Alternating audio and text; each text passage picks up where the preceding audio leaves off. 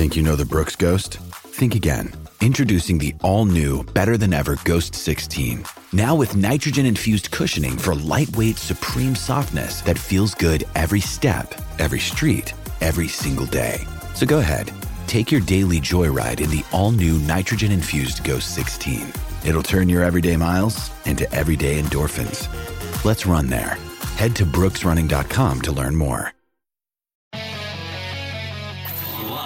From the Fox News radio studios in New York City, fresh off the set of Fox and Friends, it's America's receptive voice, Brian Kilmeade. Thanks so much for listening, everybody. It's the Brian Kilmeade Show. As expected, we're supposed to be wearing masks in certain situations at certain times, indoors and vaccinated.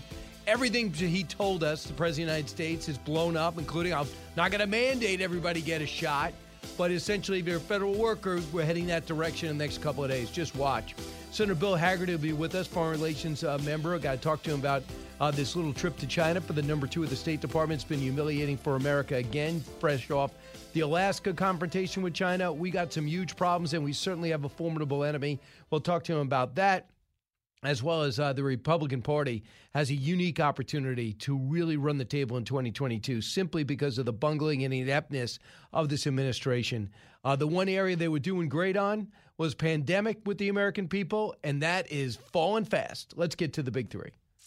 Now, with the stories you need to know, it's Brian's Big Three. Sponsored by Fabric, the easiest way to get affordable life insurance. Learn how to protect your family against the unexpected at meetfabric.com/Brian. Number 3. I took a step back because I didn't want to do something silly out there and get injured. It's been really stressful, this Olympic game. I say put mental health first. It's okay sometimes to even sit out the big competitions to focus on yourself because it shows how strong of a competitor and person that you really are. All right, gymnastics legend and one of the greatest ever, Simone Biles, bows out of the team and now the individual all-around gymnastics portion of the Olympics, citing extreme pressure and mentally not ready. Do you respect her decision and her candor, or should she fight through it? This comes on the heels of the world's number 1 Naomi Osaka of tennis saying similar things just a few weeks ago. Are we putting too much pressure on our champions, or are champions changing? Number 2. Customs and Border Protection says it has expelled more than 750,000 migrants under Title 42 since October. In the Rio Grande Valley sector, about 70 Border Patrol agents have tested positive for COVID-19. More than a quarter of the unaccompanied children deported this week have also tested positive. Don't believe your eyes, avoiding looking at the numbers. Just take my word for it. The southern border is secure. That's what the Homeland Security Secretary wants us to think. We know differently. Millions are streaming in untested for COVID-19. Many that are tested are turnout positive. We know Border Patrol agents are getting positive for COVID-19. Illegals are being dropped off anywhere in the USA and are untraceable and untrackable. Finally, they are called out yesterday for the obscene abdication of their authority. But will it change anything? Number 1. In areas with substantial and high transmission, CDC recommends fully vaccinated people wear masks in public, indoor settings to help prevent the spread of the Delta variant and protect others. This includes schools. We called it, and you expected it. Mask mandates are back for one and all, and the science is nothing we can follow. The ripple effect is greater than anyone in the Biden administration understands.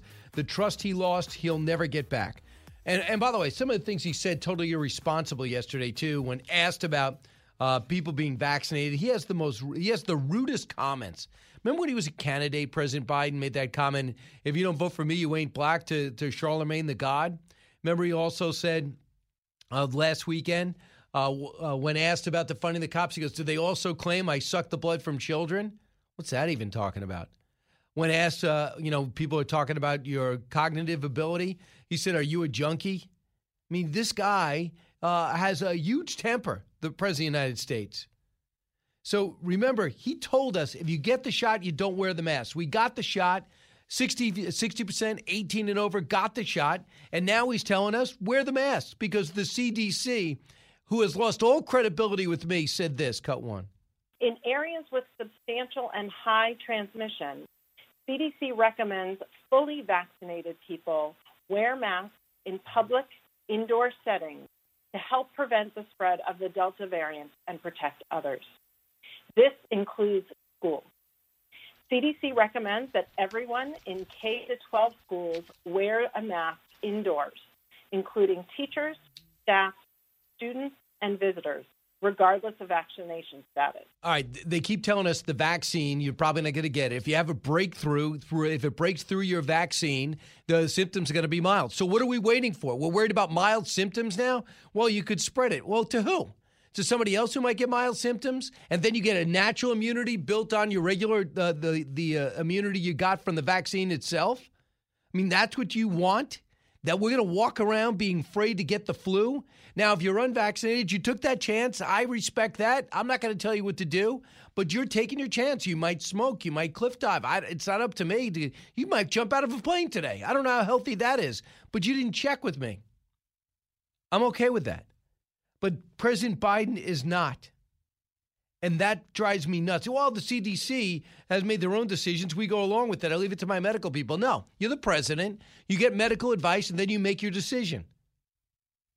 So now we'll be at the mercy of these mayors and these governors who have proven to be totally incompetent and power mad. You're going to tell me Cuomo and de Blasio are going to use this opportunity to start squeezing gyms, restaurants, bars? Keep in mind, 2-week average, 63,000 new cases. Okay. In a country, as a country, we're up 145%, but we were down to almost nothing. On deaths, we're only up 6%. 290 deaths in a country this big. You have more people dying from car accidents. And now we have to all wear a mask if our leaders, our fearless leaders, our incompetent leaders, the mayors who we ignore, are going to try to get in our face, and then they're going to put that secret police apparatus to enforce it. Molly Hemingway on Special Report last night, Cut 11. This has been a disastrous handling, and I can't imagine anything that would less incentivize people to get vaccinated who are thus far reluctant than being told that they would have to wear a mask in any case and that the lockdowns must continue.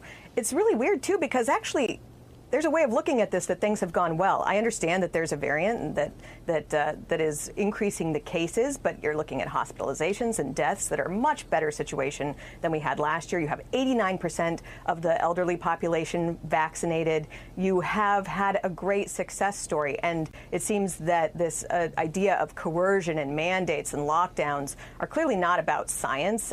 They're about something else, and they are not reading the room correctly about how to accomplish their goals, and they're stepping on their own success. It's not, by the way, it's not good politics. It's not even to their advantage. You came in, you had the vaccine engineered for you. It's still under the emergency use authorization. You set it up to get shots in people's arms as rapidly as possible. That was achieved months ago. And now we're looking at a situation where we're pretty much stuck at 6 out of every 10 Americans have gotten vaccinated. And they're going to force it on kids and still tell them to wear a mask? Are you kidding? Dr. Fauci, Cut 3. The recommendations and the guidelines have been changed to say that if you are vaccinated, even though you are vaccinated, when you are in an indoor public setting in an area of the country with a high degree of viral dynamics, namely the red and orange sections on the CDC chart, then you need to wear a mask, even though you are vaccinated. Why? If I get it, my symptoms are mild, I'll walk through it. Understand? We have to live our lives. There's a downside to you sitting there saying, by the way, what's with dynamics? Don't use words like that to try to impress us. No one's impressed with you, the word dynamics. And by the way, to stop authorizing things by interview. Why don't you come out with a statement once in a while? Now you're taking credit and following the guidelines of CDC? So Dr. Martin Kulldorff was on with Laura Ingraham last night. I wanted to pull this. He's a professor at Harvard Medical School. Cut 13. The key thing to realize is that cases have now disconnected from deaths. We have cases, but because of the vaccines and because there are many people with natural immunity, the fact that cases goes up a little doesn't that mean that deaths are going up. And that we're seeing that in the United States, just as we have seen it in the United Kingdom and Sweden, for example. Don't need it, but he's doing it. I feel bad for these gyms. I'm not, if I go to a public gym, I am not wearing a mask. If I go to a restaurant and they say put on a mask, I'm turning around and I'm leaving. 1-866-408-7669. So Simone Biles has just decided she will not compete in the individual all-around. Now, imagine Michael Jordan not coming out for Game 7 because of the pressure. Shaquille O'Neal, Scottie Pippen one time, got in a fight with Phil Jackson. Other times he's had migraines. People get on him for that. I remember that. And I know a lot of times people fold under the pressure, don't do as well. That happens in the Olympics. That's what it's about. I'm not judging Simone Biles, but at 24, she's in peak condition. People said she's so good that she might be the best ever. And then in the premier event, after being left on hold for a year, she goes to compete, blows a vault, and then says, that's it. People thought she was physically harmed, but it doesn't look like she is physically harmed. So she says it is all mental. I give her so much credit for explaining it, but on the heels of Naomi Osaka, the number one, if not the number two player in the world, bowing out of a major at Wimbledon because she says she was under too much stress. I'm wondering, have champions changed, or is there just too much pressure? First from Biles, cut 26. No, I'm sorry. Don't go. Let's go to listen to Simone Biles herself, cut 23. I was trying a 2.5, and I ended up doing a 1.5. Just got a little bit lost in the air, which is really unfortunate, especially to have a score like that go up there for the team. I feel like I robbed them of a couple of tenths, and we could have been a little bit higher in the rankings. But, I was trying a 2.5, ended up doing a 1.5, which was definitely not my best work. And that was the beginning. She did it. She said, you get really hurt if you do it wrong. Absolutely. Get really hurt. I mean, it looks dangerous to do it right, let alone doing it wrong. So here's Kerri Strug, who famously, with a sprained ankle or broken ankle, she did a vault on one leg in 1996. Here's her commentary on Simone Biles' decision as the number one gymnast. Oh, that's her vault? Okay, she didn't comment on it. I want you to hear what Tony Kornheiser said, a respected voice from Washington, cut 28. I think this is the pandemic. For a year and a half, everybody has had their lives changed. The way we work is different. The people we see are different. The way we feel about ourselves is different. There's such a level of insecurity among the athletes. There's virus all around them. They're tested all the time. All of these things are unsettling to anyone, to everyone, even a great athlete. This is unsettling. And we have seen this happen right now with Simone Biles. And you know what? We don't know if we'll ever see her in this competition again. This is a whole new world for athletics. I hold out hope that some sports psychologist or somebody that knows her well could talk her through it because she's physically ready. She's just not mentally ready. It happens all the time. Maybe not to this degree in individual sports like this. But I understand backing out of the team if you feel you're going to blow the goal, they end up getting silver. But when it comes to individual all-around, if she could compete and talk to a sports psychologist to somehow diffuse the pressure, most people have empathy for or respect a decision. Pierce Morgan, not one of them. He writes in the Daily Mail today, sorry, Simone Biles, there's nothing heroic or brave about quitting because you're not having fun. You let down your teammates, your fans, your country. Do you feel that way? 1-866-408-7669. Or don't you even care about the Olympics? We'll be back and take your phone calls. Then talk to Senator Bill Hagerty. Also I'll talk to him about January 6th and some of the testimony yesterday. Thanks for listening. You won't pull or tear anything listening. Brian does all the heavy lifting. You're with Brian Kilmeade. This episode is supported by FX's Clipped, the scandalous story of the 2014 Clippers owner's racist remarks captured on tape and heard around the world. The series charts the tape's impact on a dysfunctional basketball organization striving to win against their reputation as the most cursed team in the league. Starring Lawrence Fishburne, Jackie Weaver, Cleopatra Coleman, and Ed O'Neill. FX's Clipped, streaming June 4th, only on Hulu. As many of you know from your own life experiences, a life in so-called blue-collar work is something to be proud of. It is very rewarding to work that has impact on your friends, your neighbors, and your family's lives. Great successes can be had in the blue-collar career. There's no degree requirement for achieving comfort, peace, and freedom. While schools cut shop classes and funnel students into colleges, there are plenty of options for hard workers who are ready to take advantage of open positions. Many young people today assume that college is the only way to achieve success in life. That is not true. Let me introduce you to Ken Rusk. Ken spent his younger years digging ditches and working in construction. He never went to college. Instead, he made goals, planned, and worked hard for 30 years. Now, Ken is a successful entrepreneur with multiple businesses and revenue streams. In his national best-selling book, Blue Collar Cash, Ken shares his insights from over 30 years of working in blue-collar trades as an entrepreneur, mentor, and life coach. Now he's created a guide made specifically for you and your unique situation. This guide will give you or someone you love the tools you need to start designing the life of their dreams. You can achieve your dreams regardless of your educational background or your past. Go to kenrusk.com/path to learn more. That's kenrusk.com/path. Information you want. Truth you demand. This is the Brian Kilmeade Show. Will you require all federal employees to get vaccinated? That's under consideration right now, but if you're not vaccinated, you're not really as smart as I thought you were. Well, that is Joe Biden again flying off the handle. You're not as smart as you thought you were if you don't listen to me on the vaccine. What did Chris Christie say through focus groups, Republicans especially? Now, most minorities are the ones not getting vaccinated. But having said that, Republicans are getting a lesser rate than Democrats. They said they do not want to be talked down to. They don't want to be ordered to do anything. They have some reservations about the technology, mRNA, and what it does. And it needs to be explained where it started and what their approach is, because you do hear some other things that are disconcerting. And you worry that 30% of healthcare workers aren't getting it. What do they know? They're the experts. But Joe Biden, again, immaturely or I don't know, with a flash of temper. Remember when he told that guy, he was asking about his cognitive ability, said, "Are you a junkie?" And then, of course, he famously told Charlemagne the God, "If you don't vote for me, you ain't black." What he said on Friday, came out and said, if they told you I sucked the blood from children, would you believe me? I mean, just crazy stuff that he comes out with. Let's go to Harold, listen in Raleigh, North Carolina, WPTF. Hey, Harold. Good morning, sir. What's on your mind? I'm just a little curious why you guys are so optimistic about Eric Adams being a good mayor. Hope so. My fingers are crossed, Harold. Well, the city council's against him. The state legislature's against him.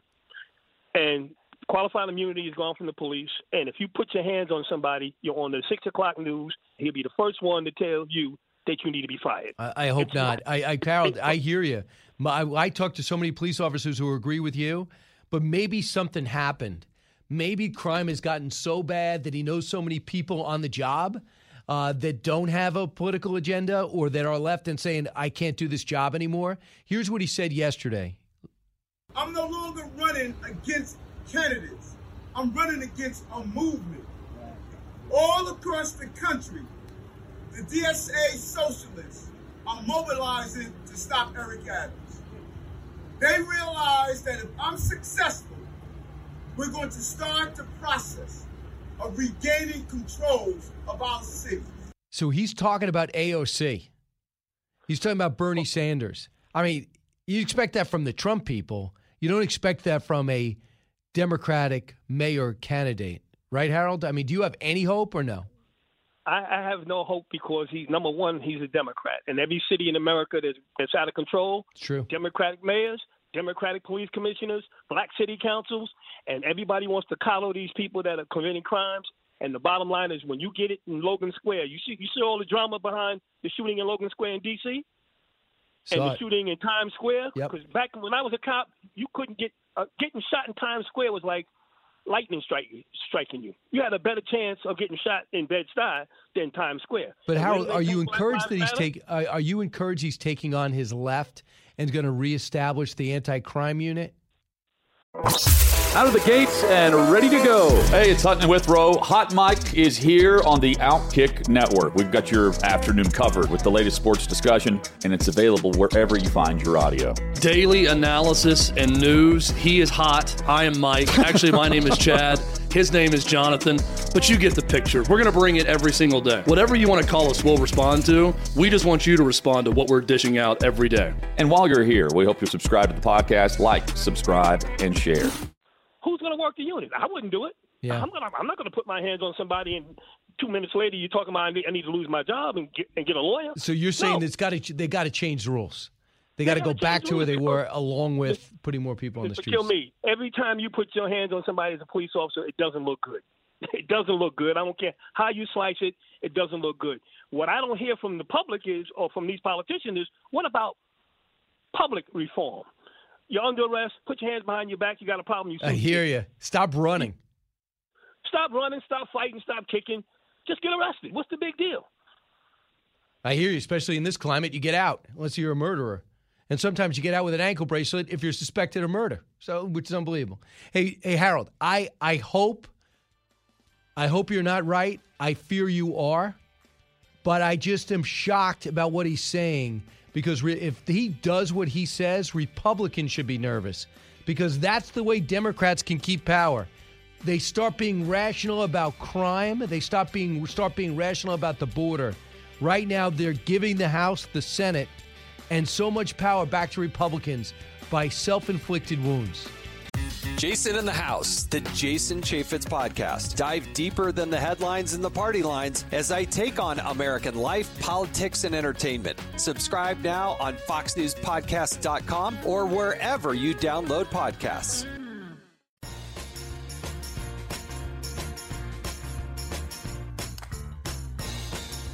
From his mouth to your ears, it's Brian Kilmeade. No, I don't think it should be mandatory. I wouldn't demand to be mandatory, but I would do everything in my power, just like I don't think masks have to be made mandatory nationwide. I'll do everything in my power as the President of the United States to encourage people to do the right thing, and when they do it, demonstrate that it matters. So that was Joe Biden in December. Man, that has changed. Well, blame it on the new variant, really? That's easy to spread, but it's not more lethal? Senator Bill Hagerty saw the CDC guideline recommendations. Essentially, in certain situations, indoors, even the vaccinated should wear masks. That certain situations leaves us at the judgment of mayors and governors, which is scary in my case in New York, because they've been consistently terrible. And in the case of the governor, scandal-ridden. Senator Bill Hagerty joins us now. Senator, can you believe we're back at this place? No, I can't, Brian. It really is frustrating. And if you think about it, I think there's been a lot of work that's taken place to try to encourage people to make the right decision for themselves. I've taken the vaccine. I've been public about that. I looked at the science and the data. My 89-year-old mother has done that. But the problem right now is that the public confidence in our public health officials is just collapsing. You've got the science changing. They talk about new science. I think what we're going to see here is an increased hesitancy to take the vaccine. People aren't sure what's going on here. And, the Biden administration has been much less than clear. And if you think about, children, that sort of thing, as we go back to school, now they're being all told they've got to wear the mask. What's the incentive? We're decreasing the incentive to actually get vaccinated when you think about how this could backfire. Yeah, I think it's so scary. What is going to be the policy in your state of Tennessee? I think that we're going to stick with the policy. It's a personal decision for people to make. I think we've done a good job of getting those people in the highest risk categories vaccinated, and other people are making their own decisions. I had thought that as school begins to reopen, that probably more parents would be thinking hard about those children and their family that they might want to have the vaccination. I think this is going to put a serious damper on that, this new recommendation coming out, this new science, again, poorly explained, and I think extremely frustrating to the American public. I think no doubt about it. So this week, do you think there's going to be a bipartisan infrastructure bill put in front of you? It's hard to say. They seem to keep moving the goalpost. Over the weekend, there was continued negotiation, and my understanding is that Chuck Schumer kept adding new criteria. Again, moving the goalpost at a time when I think that the team that has been negotiating, in good faith, I believe, are extraordinarily frustrated. If you think about what happened at the White House, they came to an agreement in principle, and within 2 hours, Joe Biden steps up to the microphone and says, well, you know what? This bipartisan proposal that we negotiated, I'm only going to look at that or sign it alongside a completely partisan $3.5 trillion, which, by the way, Brian, is over $5 trillion when you do the math properly. We're going to shove this completely partisan package through alongside it. And Brian, I've been a businessman all my life. Sometimes when you negotiate a deal, what's not in the deal, what you have negotiated out of the deal, is even more important than what's in it. And to think about the fact that these folks have worked, I think, very hard on this bipartisan deal to get the message back from Biden that he's not going to look at it until he's seen the partisan package alongside it. Nancy Pelosi has been very clear that she's not going to take up the bipartisan package until she gets her partisan spending wish list, which is really just the Green New Deal repackaged with a lot of other bad things in it and a lot more new taxes. Where's the compromise in that? Where's the real bipartisanship? I think all we're doing is giving them the cover of bipartisanship to jam through yet more tax, more spending. It's really a disgrace. No, I hear it, but if the first one contains what you want, you could be on the record by saying, I gave the American people, your state of Tennessee, the infrastructure, the road, the bridges they were looking for. I could not sign on to daycare, school lunches, the green militia they want to commission, and all these other things. So they did it on simple party line votes. What do you think? That's pretty much Karl Rove's belief that you guys could get your own win in this. How do you see it? I really, as a business person, have a very hard time providing the Biden administration the cover of bipartisanship to shove through a massive tax and spending package at a time when we're seeing inflation, Brian, that we haven't seen the likes of this inflation since Jimmy Carter's days. If you look at what happened between May and June, if you annualize the inflation increase between just the past 2 months, it works out to 12% on an annualized basis. That is a massive increase in inflation. The Federal Reserve targets 2%, a slight overshoot perhaps. They talk about this being temporary. This is far deeper than a temporary inflation hit. We're looking at a huge problem, and they're talking about dumping trillions of more dollars into the economy at this point in time. Inflation is going to be rampant, and I'm extraordinarily concerned about it. And for them to get the reconciliation package, they need every single Democrat. And the feeling is, and to back up your point of, you don't seem like you want to vote for it. And am I right?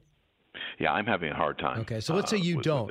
The word is that Joe Manchin's going to say, look, I did a bipartisan deal that free him up to sign off on the $4 trillion or $5 trillion jam everything in deal for his next bill. So this would give him cover. What changes if you reject it or don't get any legislation written?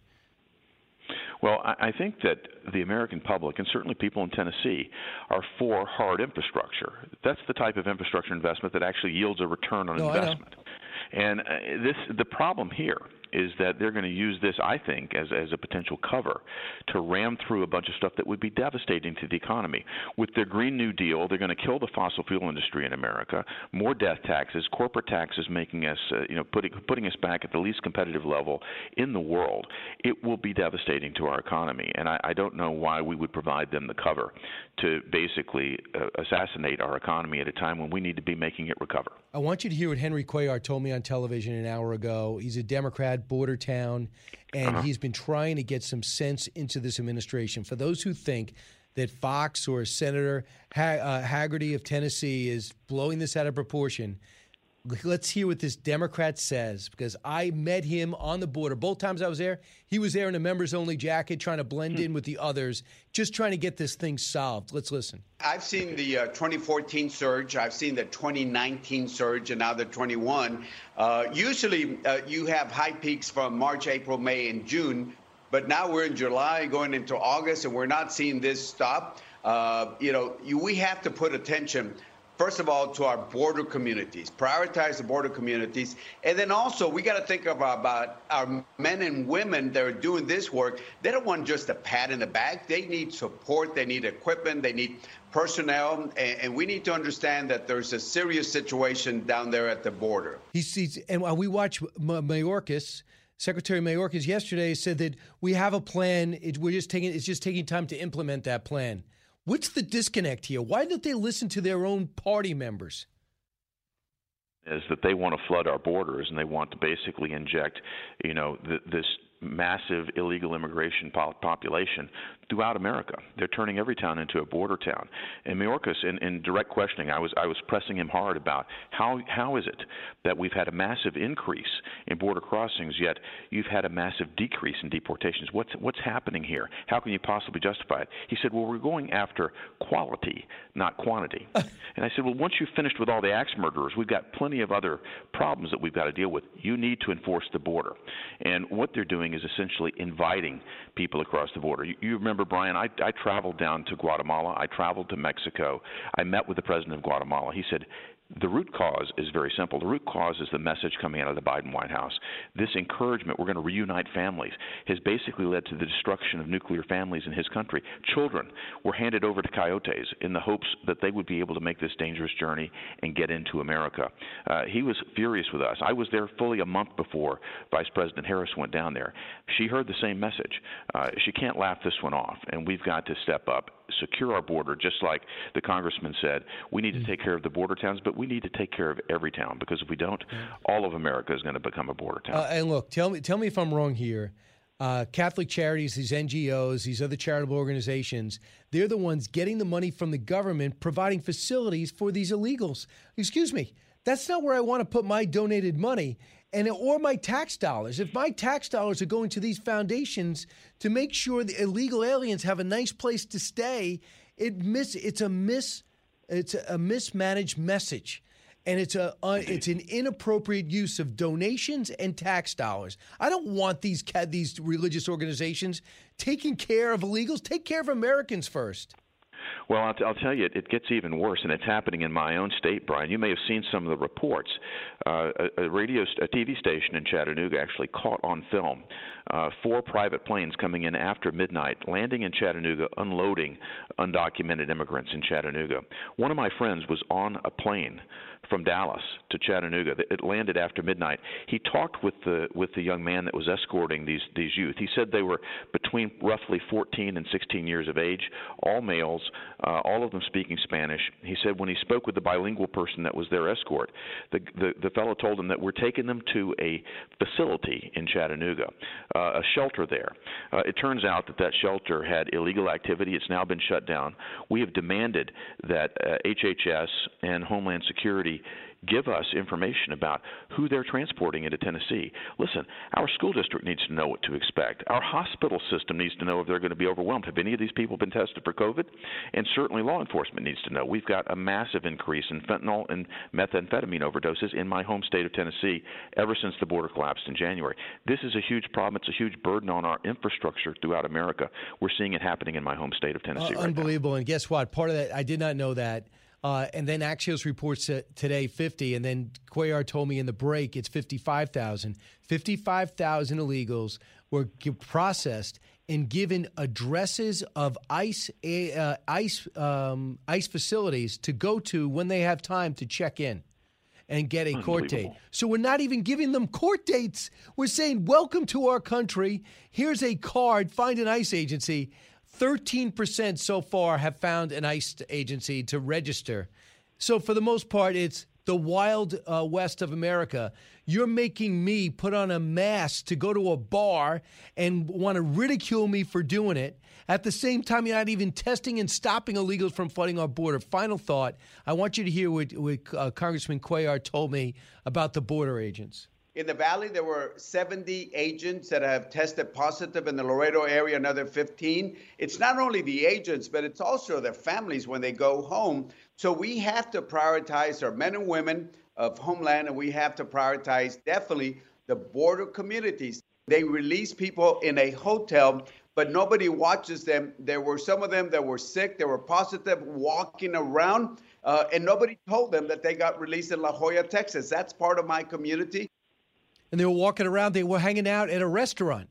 And they said they didn't want to stay in their apartment. They wanted to get out of their quarantine and go eat in a restaurant with our money. This is terrible. And if you think about the Biden administration's policies that essentially are defunding ICE, defunding the Border Patrol, they're demoralizing the men and women that are there responsible for taking care of our border. They see this incredible flood of illegal immigration that's frankly being encouraged here. And at the same time, the cartels know how to do this. They're flooding the border. As soon as our Border Patrol gets burdened, they flood the border with fentanyl and other illicit drugs. It's a terrible situation, and we do have to take care of our border communities. We importantly have to take care of law enforcement. And it's a disgraceful situation right now that we need to continue to shine the light on. I appreciate what you're doing, Brian. All right, Senator. Thanks so much for joining me, Senator Bill Hagerty. By the way, you're not shutting down Broadway or demanding masks on Broadway in Nashville or other cities We are Nashville, not. We're open for business in Tennessee, and I think we're seeing a tremendous amount of traffic. Frankly, I was talking to the folks at the Airport Authority just earlier this week, and they said they've seen a big uptick in visits to Tennessee because they know that we're open. Everyone can't wait to get back. I mean, it's one of the premier places to visit in the country. And not just in Nashville, but all around your state. And it's going to be up to the mayors and the governors to decide what the CDC advice means to them. And my hope is that they take the American people and business into their counsel before they do something where they're supposedly watching out for us. Senator Hagerty, thank you. Brian. All right. When we come back, your calls, I see you up there from Florida to Pennsylvania, to Jacksonville specifically, 1-866-408-7669. When we come back, we'll take your calls, read your emails, finish up this hour. A lot going on. Don't move. Brian Kilmeade Show. Newsmakers and newsbreakers. Hear it first, only on the Brian Kilmeade Show. New from the Fox News Podcasts Network. My name is Kennedy, and welcome to my podcast, which will, I humbly say, single-handedly save the world. You're welcome. It's Kennedy Saves the World. Subscribe and listen now by going to foxnewspodcasts.com.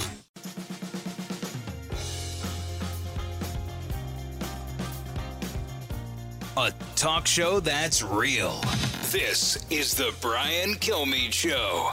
I just felt like it would be a little bit better to take a back seat, work on my mindfulness, and I knew that the girls would do an absolutely great job, and I didn't want to risk the team a medal for kind of my screw-ups because they've worked way too hard for that. So I just decided that those girls need to go in and do the rest of the competition. And that's Simone Biles. I've never seen anything like it. Backing out of a competition, being totally healthy as the reigning #1 gymnast in the world at the peak of her life at 24 years old, coming off Rio in 2016. And, of course, we know we had her problems. She had a really tough childhood. She was also part of that, the child abuse that took place with that Michigan State doctor. So we know all that she's been through, but we thought she got through on the other side. But right now the pressure seems to be too much. Kelly, listen to WXJB. Kelly, what's your take on what Simone Biles did? And essentially, just to update you, she is backed out of the individual as well. Okay, so over the weekend, I read an article in one of the newspapers, and it was talking about how the Olympic officials have changed how they're going to judge her because she's such an elite athlete. So don't you think that added to the stress that she is under? They felt that any other gymnast trying to attempt what she does would hurt them. So therefore, because she's so elite, they're going to judge her differently. So, Kelly, a couple of things. That would be a controversial score, but we didn't even get to the event. She said she was in midair, and she had to adjust from a 2.5 twist to a 1.5, and she knew how dangerous that was. So this is obviously so much pressure. We've seen quarterbacks. Right. You know, we remember, famously Donovan McNabb kind of fold under the pressure in the Super Bowl. We've seen it over and over again. Maybe Fran Tarkenton in the 70s come to mind. You know, other people don't play. This is the first time we've seen someone bow out at the peak. Yes. And this is what, her 4th or 5th Olympics? I don't think it's her 4th or 5th. It's 2016. I'm not sure if she competed in 2012. Yeah, this will be her 2nd. Okay. So, Kelly, and Pierce Morgan comes out, by the way, thanks for the call, and comes out and says Simone Biles is not heroic or brave but about quitting because you're not having fun. You let down your team, your fans, and your country. That's pretty harsh. I don't agree with that. I think actually you're getting out of the way for your team because you know you can't perform and you can't understand why, but you don't want your team to suffer if you blow a vault or a floor exercise. Chris, Fox News, on the Fox News app. Chris. Hello, Brian. How are you? Great. What's on your mind? I heard you talking this morning about the Joe Biden's temper when he gets asked something. Yeah, what's with that? And I don't know, but it reminded me of my mom when we were young. I'm the youngest of 5, and Mom used to say to us, like, you guys can't take any telling. And that's exactly what this reminds me of. Like, anytime someone confronts him with something, he gets mad instead of dealing with the problem. I mean, he snapped at an NBC anchor the other day and says, you're so annoying. And I'm looking at him saying, that's not even funny. I know. Some of it's just outright mean. Yeah. I mean, remember after the Putin press conference, he got a question from Caitlin Collins of CNN, and he looked like he was going to punch her. Storms over there. I never said that. Why do you always do that? Why do you always do that? I never said it. CNN's the kindest network ever to this president ever. They're nicer to Biden than they are to Obama. So if he can't take this, can you imagine if he was in the Trump vortex where everything was hostile? Thanks, Chris. I know. And listen, later he apologizes, but it's got to worry his staff because it muddles the message. Told Facebook they're killing people. Really? Are you a junkie? What do you?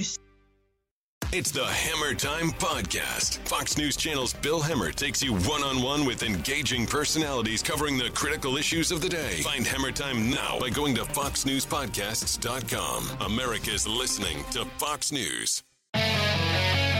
Live from the Fox News radio studios in New York City, fresh off the set of Fox and Friends, it's America's receptive voice, Brian Kilmeade. Hi, everyone. I'm Brian Kilmeade coming to you from New York, heard around the country, heard around the world.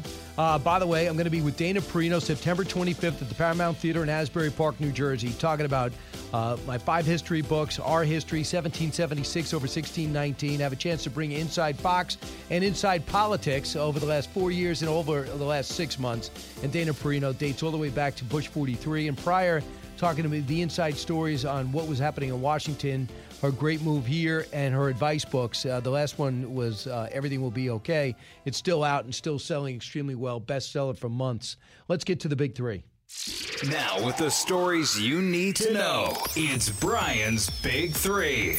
Number 3. I took a step back because I didn't want to do something silly out there and get injured. It's been really stressful, this Olympic Games. I say put mental health first. It's okay sometimes to even sit out the big competitions to focus on yourself because it shows how strong of a competitor and person that you really are. Gymnastic legend, one of the greatest ever, Simone Biles, bows out of team competition, and next week perhaps she'll be in the all-around competition individual, but for now she is out, says she's mentally not ready. Do you respect her decision and her candor, or would you rather see her fight through it? We'll see what happens. Piers Morgan calls her out. I want to hear what you have to say. Number 2. Customs and Border Protection says it has expelled more than 750,000 migrants under Title 42 since October. In the Rio Grande Valley sector, about 70 Border Patrol agents have tested positive for COVID-19. More than a quarter of the unaccompanied children deported this week have also tested positive. Don't believe your eyes. Avoid looking at the numbers. Just take my word for it. The southern border is secure. That's what the Homeland Security Secretary wants us to think. We know differently. Millions are streaming in untested for COVID-19. Illegals are being dropped off anywhere in the U.S. and are untraceable and untrackable. Finally, they are called out for their obscene abdication of responsibility. But will it change anything? Number 1. In areas with substantial and high transmission, CDC recommends fully vaccinated people wear masks in public indoor settings to help prevent the spread of the Delta variant and protect others. This includes schools. All kids, K through 12, they recommend masking up. Are you kidding? We called it and you expected it. Mask mandates are back, one for one and one all, vaccinated, unvaccinated. The ripple effect is greater than anyone in the Biden administration understands because they don't understand business and they don't understand the psychological damage it does, especially to kids walking around without masks. Oh, with masks, I should say. Joining me now, the land commissioner in Texas. He wants to be the next attorney general, George P. Bush. George, welcome back. Great to be with you. Good morning. First off, what is your take? I know it's going to be up to local, the mayors and governors now to decide about masking. They recommend you do even vaccinated in certain situations. How do you read that? Well, in Texas, we perhaps have a different viewpoint on this issue than the rest of the country, where we entrust individuals to make that choice. We don't believe that government mandates should be forced on individuals, on businesses, on children, and that parents and community members can make that decision on their own and assess risk based in a way they see fit. So to see this from the CDC heading into the fall, and for a lot of parents, including my wife and I with 2 school-aged children, it's just really frustrating because we fought through a year and a half of trying to educate our children in a normal way, and yet once again, Fauci and CDC and the White House are forcing additional mandates down our throats. And at least in Texas, we're going to hold the line, and we're going to push back and move forward based upon the way that we see fit. It's kind of scary that the CDC does not have the street cred with the American people. I mean, just look at this statement. The CDC recommends fully vaccinated wear masks in certain indoor areas, advises universal masking for schools. Okay, what does certain indoor areas mean? Does that mean that bar that I finally got back on its feet, I can't have anyone standing? Does that mean that gym that I'm finally on the treadmill without a mask, now I got to go put one on because my mayor is looking out for me?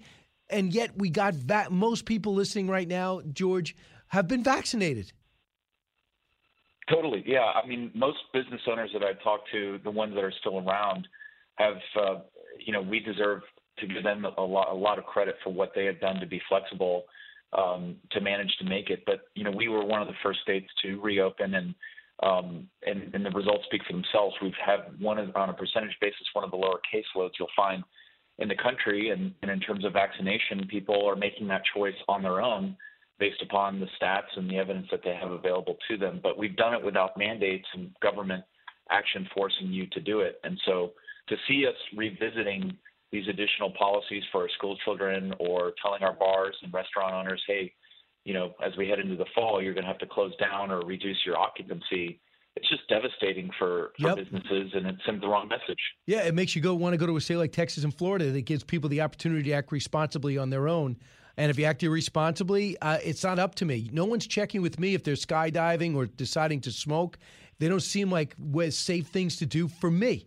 But I'm not arrogant enough to think I should put my values on you. You decide what you're going to do, and I am not convinced by the numbers I see that you're putting everybody else in danger that are vaccinated. So, George, I talked to a Democrat I know you respect, Congressman Cuellar. He has a border community, and he's overwhelmed by what he saw and what he's seen, and he doesn't mind bucking his own party, but he's in little disbelief that they don't listen to him about the catastrophe on the border. Listen to how he described it. I've seen the 2014 surge. I've seen the 2019 surge, and now the 21.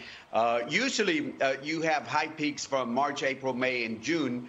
But now we're in July, going into August, and we're not seeing this stop. We have to put attention, first of all, to our border communities, prioritize the border communities. And then also we got to think about our men and women that are doing this work. They don't want just a pat in the back. They need support. They need equipment. They need personnel. And we need to understand that there's a serious situation down there at the border. And the other thing he talked about is how many have tested positive for the coronavirus and brought home to their families. Meanwhile, all these illegals coming in with COVID-19, and we don't even know. We're not testing. We're just letting them loose. Why are you in my face about my kid in school, and you have made no effort to control the border? What are you guys doing in Texas? Well, we're stepping up. The governor announced last month that he would kickstart with $250 million and complete the Trump construction, which I think is important, of completing that wall from a security standpoint. Visiting with Customs Border Patrol, they always say that's one of the most important things we can do. Since this president won't close the asylum loopholes that continue to be a magnet policy for this historic flow of illegal immigration, the state of Texas is going to do whatever it can. We're deploying 500 additional National Guard troops to the southern border. My agency has devoted all state acreage at or near border areas to help with construction. I filed suit actually against the Biden administration under separation of powers doctrine to spend north of about $1.3 billion that has been unspent from the Trump administration days for the remaining 300 miles of wall that have yet to be completed. in this border area. But Congressman Cuellar is absolutely right. For Texans, regardless of your background, we have absorbed the cost of what we're seeing. And now the president is saying he wants to lift Title 42, which is the most important measure by which Border Patrol can remove folks that for public health reasons for COVID. So to your point, here we are mandating and destroying businesses at the grassroots level, but yet we're saying that illegals can come here with COVID, come through our processing facilities and be put up in nice hotels and be transported to where their sponsor identifies them for asylum cases. This is just horrific, and it's a magnet policy. I want you to hear what Secretary Mayorkas said to Josh Hawley. They sparred yesterday. He's in charge of the border. Excuse me. The vice president is. She's doing such a great job. Cut 17.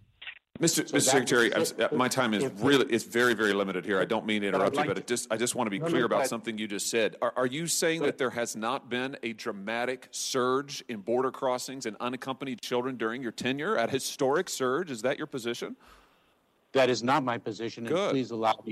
Please allow me to finish my answer. What I am saying is that the number of encounters, the number of apprehensions, does not equal the number of different individuals apprehended, because we are seeing recidivism under Title 42. So it's just the same people coming across over and over again. Are they kidding? Well, that's what their argument is, but the reality is that we're at about 188,000 apprehensions on a monthly basis. We'll probably see over 2 million.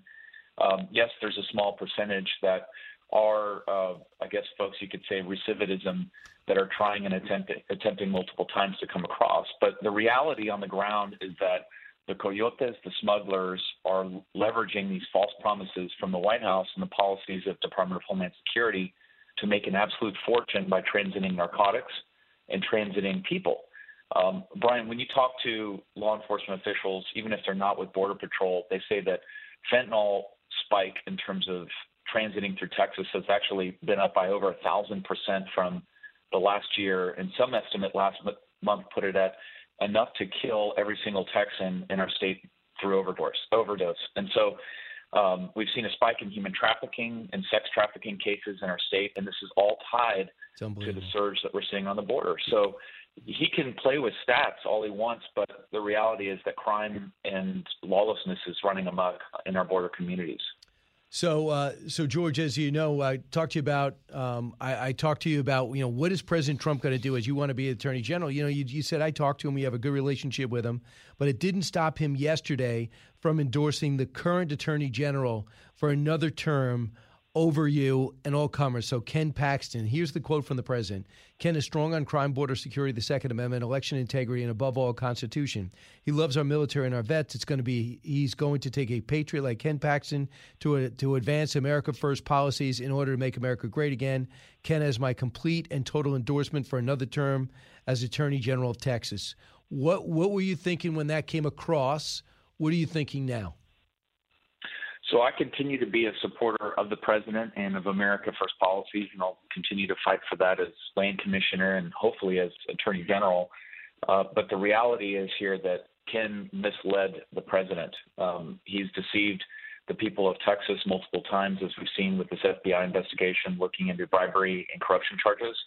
He's misled investors as a lawyer. That's resulted in securities fraud charges against him that are still pending in Harris County, and he misled his wife, and that's at the core of the bribery case. So we're going to have a year-long campaign where Texans will have a chance to examine both of our records, and I think the truth will bear it out, and Texans will choose somebody that can promote America First policies in a way without baggage and without criminality affecting my daily practice.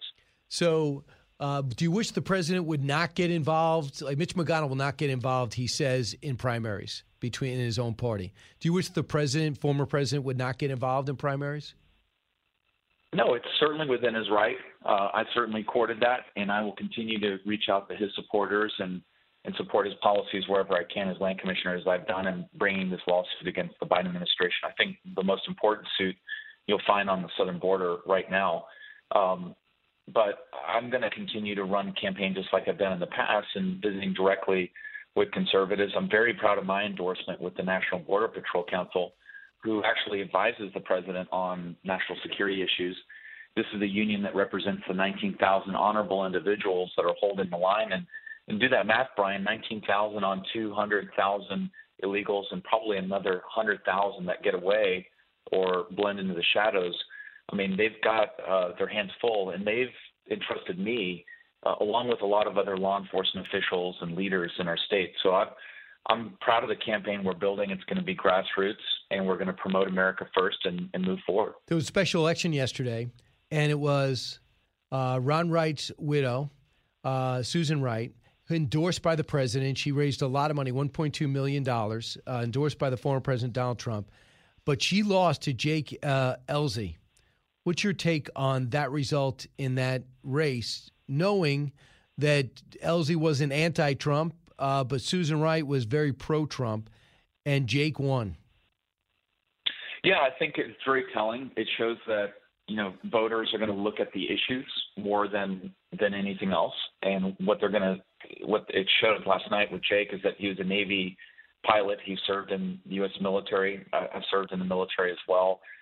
He was America First promoter and supporter of President Trump. And when it came down to it, the constituents spoke loudly and clearly that they wanted somebody who could be effective to represent us in the U.S.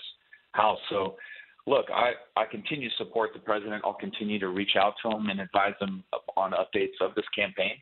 But I'm going to move forward based upon my ideas, my vision to make this agency that much better. And I know that I'm going to win at the end based on that. So a lot of people listen to this and they go, obviously your dad, Governor Jeb Bush, sparred with the president during the primaries. And you put that aside and said, hey, I like his policies. I'll support him. On a personal level, does it disappoint you, even though you grew up in politics and you know how it works? No, I mean, what I've learned is that, to be successful in this campaign, you got to build a team that is passionate about your ideas. Make sure that you bring in those supporters from all across this great state. We've got almost 29 million people. We expect about 4 million people to vote statewide in this primary. And these are issues much bigger than one individual. So I don't take anything personally. I'm just privileged to be able to be in a position to run for this important role that takes care of our law enforcement officials, that backs them in the courthouse, that fights federal overreach against the Biden administration, and confronting the largest challenge, I believe, in terms of our national security right now, and that's on our southern border, right on my state's southern border. So for me, this has been the experience of a lifetime, right. And I'm excited about our result in the year. Go get him. George P. Bush, always on the move, two-time land commissioner in Texas, and now wants to be your attorney general in Texas with major problems and major issues still on his plate. George, thanks so much. You got it. Have a good one. You too. 1-866-408-7669. I'll get some calls. And then at the bottom of the hour, Ben Shapiro joins me. From the Fox News Podcasts Network, download and listen to The Untold Story with Martha McCallum. The host of The Story on Fox News Channel sits down with major newsmakers each week to get their untold story. Subscribe and listen now by going to foxnewspodcasts.com. A radio show like no other. It's Brian Kilmeade. I was trying a 2.5, and I ended up doing a 1.5. Just got a little bit lost in the air, which is really unfortunate, especially to have a score like that go up there for the team.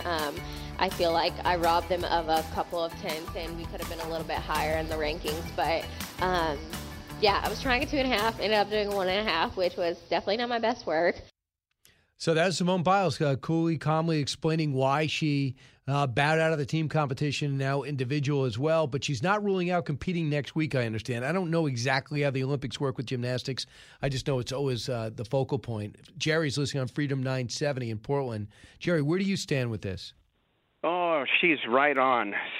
She has her life ahead of her. She's 24 years old, and why take a chance of having injury from an amateur, which is for the love of?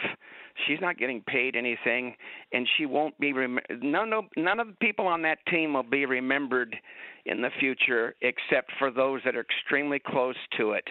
So I'm completely for her decision not to perform in the Olympics. Well, I mean, it's the right decision if you're not mentally there, but do you think it's salvageable if you got the right mentor or sports psychologist, being that she's in great shape and has done the training, is number one in the world, and you still have a week to compete? she should stick to her decision. I hear you. I've never been that good at anything. So I'm not going to judge her and the sacrifice she made and the hell she's been through if you read her background. But I am stunned. I don't remember ever hearing about this before. Not saying pressure isn't big, but I'm stunned to see this reaction.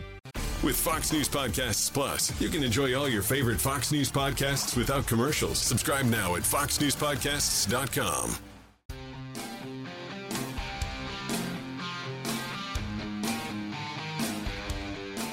The more you listen, the more you'll know. It's Brian Kilmeade. And if it's a pandemic of the unvaccinated still, then why do vaccinated people need to put the masks back on?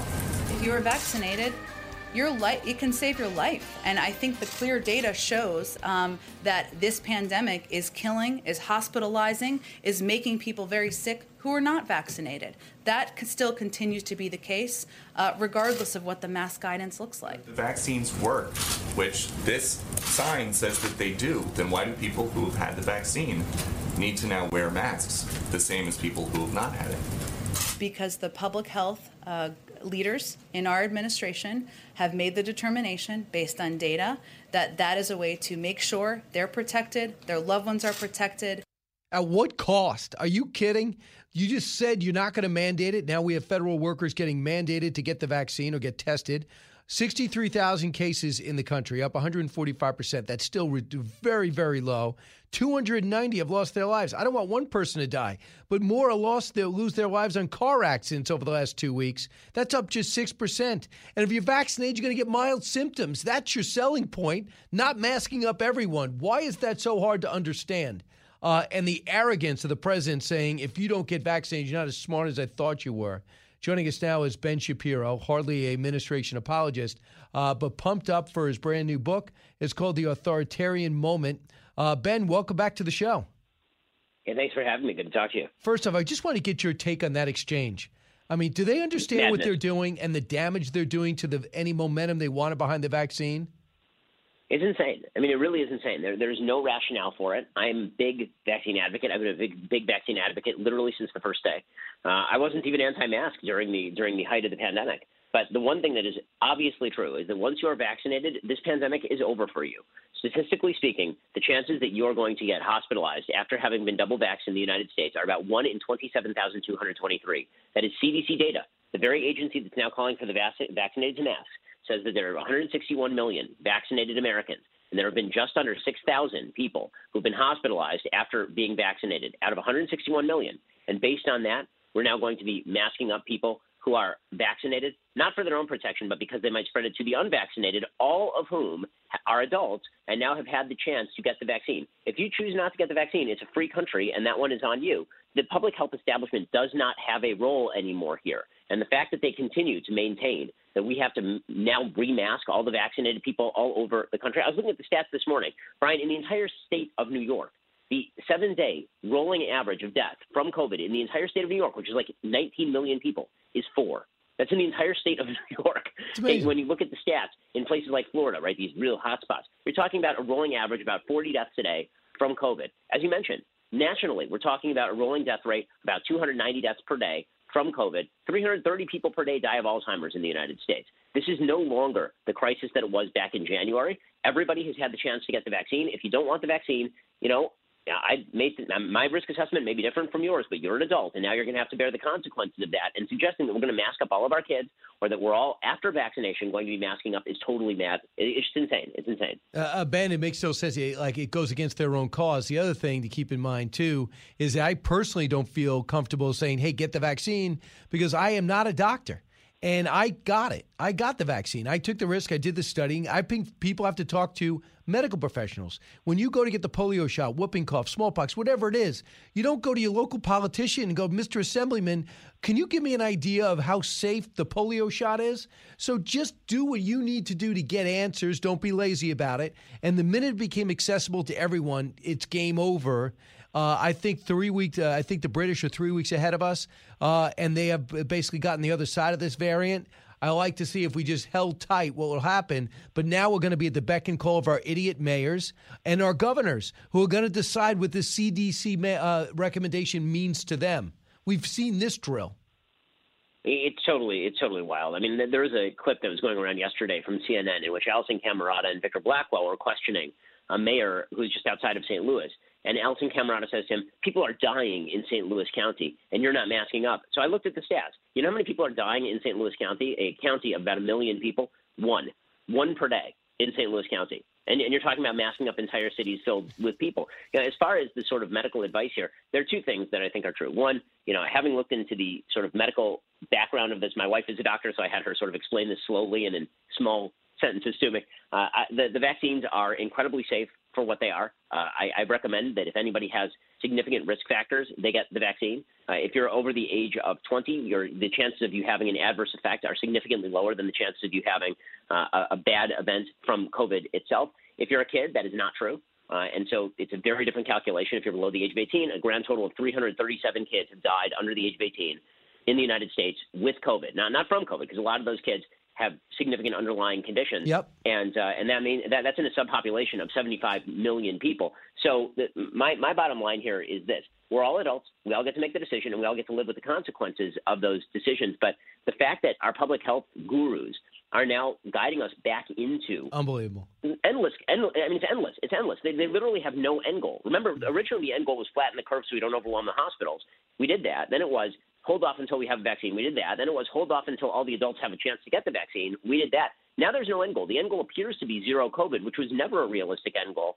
Everyone knows that. And so this is just a matter of trying to control your life top down with no data to back it up. And if you don't listen to them, then they shout at you about how you don't obey the science. Ben, your book, at first when I read the title, I thought, wow, is he taking on Trump? Because that's what they accuse Trump of, being an authoritarian. And it's not. The authoritarian moment, how the left weaponized America's institutions against dissent. But that's what they accuse the right of doing.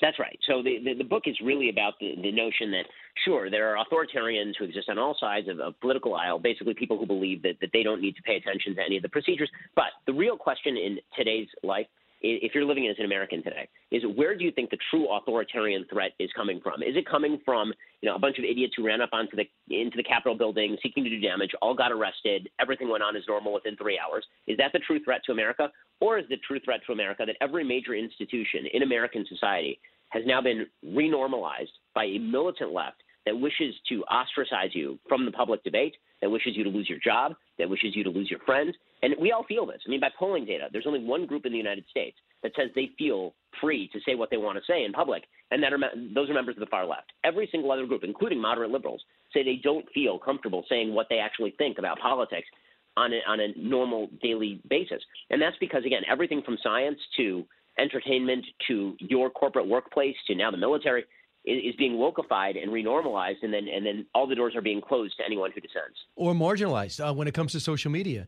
You have something that's contrarian, or you have something that somebody deems unacceptable or against, and let's be honest, against, I think even moderates and Democrats, listen to me right now, would say it, against any Democratic doctrine or Joe Biden or Anthony Fauci's beliefs, you get marginalized, suspended, and maybe suspended forever if you're President Trump. So they do have a way of shaping the message by squelching another message. Yeah, and then my favorite trick is they'll say that American politics is so polarized right now, and the only way to stop the polarization is to just get rid of one of the poles, right? You can't have polarization if you have a monopoly. There's no polarization within a monopoly. So if the left just dominates everything, hey, look, polarization is over. Well, that's pretty un-American, and unfortunately, that's the way a lot of the institutions have gone. I mean, you mentioned social media. Last week, NPR, which is a government-sponsored entity, NPR ran an entire piece about how my website, The Daily Wire, was getting too much traffic on Facebook. They admit in the piece that we haven't reported false things. They admit in the piece we're not a conspiracy site. They admit in the piece that we say we're openly conservative. And then they say our traffic should be suppressed anyway because obviously we are participating in misinformation due to the fact that we're conservative. How do you explain, what would you say the tactics should be if the Republicans recognize this, agree with the premise of your book, and want to take action against it? What weapons do they have left? So I think that there's some legislative weapons, and then there are some actual social weapons that we need to use. So on the legislative level, when it comes to social media, for example, I think there's a good case to be made that the catch-all provision of Section 230 of the Communications Decency Act needs to go. That's the provision that says that social media can remove all sorts of material without then gaining liability, right? They are immune from lawsuit even if they remove things on the basis of politics, I think that can be removed pretty safely. But I think most of the work actually needs to be done at the social level. And what that means is that you, inside your company, you need to find people who think like you, and you need to present a solid front of people who say they're not going to go along with this stuff. Because the way that the left took control of these institutions in the first place was not by ever having a majority of people who agree with them. It was by being very loud and very intransigent and very unified in their sort of minority status. 20% of any organization being very loud and very determined and really annoying can basically cudgel the other 80% into going along. Because all you really need is another 35% of people to basically say, well, throw up your hands. We'll do what you want as long as you leave us alone. Well, that process can be reversed, and it should be easier to reverse given that more people agree with, I think, the non-leftist position than the hard leftist position in the first place. Lindsey Graham said on Monday, he said he thinks he's seen this drill before, and he thinks that in 2022, Republicans are looking at some major gains. From what you see right now, from the critical race theory to the things you're hearing, to the sense that there's huge pushback now in school boards and even against big tech, do you think they're on the cusp of some big changes? And I add to that, too, some of the ineptness, the lack of border control, the printing of money, the jamming down our throats. It seems another bill an infrastructure bill that we can't afford on a pure partisan basis. Do you believe Republicans have a reason to feel optimistic? Oh, yeah. I mean, I spoke to the GOP House caucus about a month ago, and I told them if you guys don't win back the House in 2022, every leader should be fired. There's no way that the Republicans should not regain control of the House. And I was a lot more skeptical about the Senate because the map is bad for Republicans this time around. But I'm telling you, I'm getting a lot more optimistic about that Senate map. I think Republicans are going to win the seat in New Hampshire. I think they're going to win the seat in Georgia. I think that the Pennsylvania is sort of up in the air, but I think they're going to retain the seat in Ohio. I think there's a fairly good shot that they retain the seat in Wisconsin. So I think Republicans are set for a kind of wave election in 2022. And frankly, that's going to drive the left up a wall because every time they win an election, they seem to treat it as though it's the first step on the never-ending march toward progress where they will never lose another election. And the American people are not up for that. I hear you. Hey, Ben, how long did it take you to write it? This book, about 2 months. 2 months. So it was in your head. It just had to go down to paper.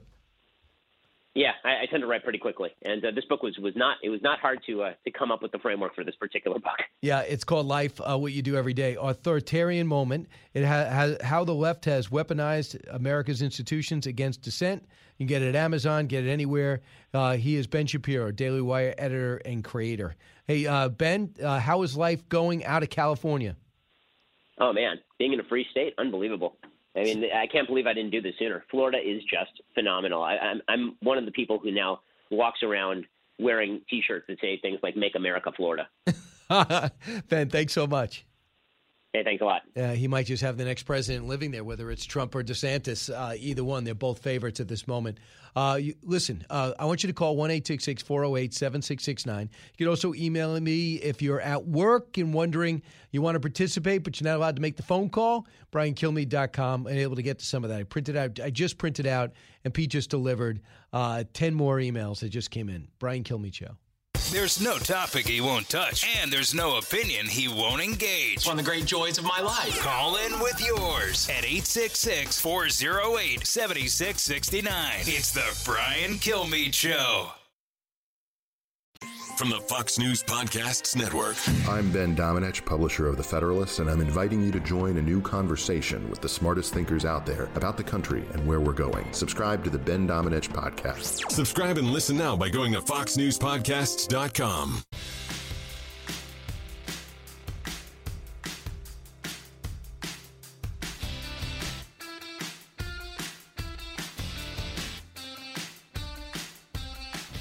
If you're interested in it, Brian's talking about it. You're with Brian Kilmeade.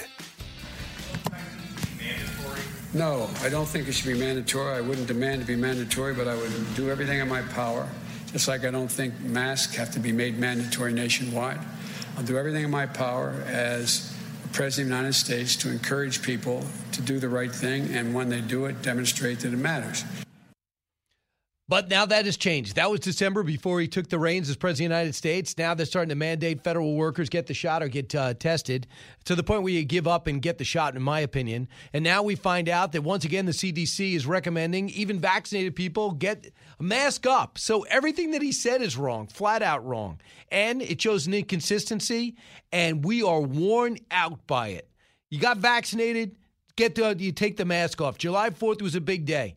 If you didn't get vaccinated, I still respect you, but you're taking your health in your own hands, where it belongs. Chris, listen on the Fox News Radio app in Kansas City, Missouri. Hey, Chris. Hey, man. My daughter is a USAG gymnast, many, many, many levels. She's not Olympics or anything.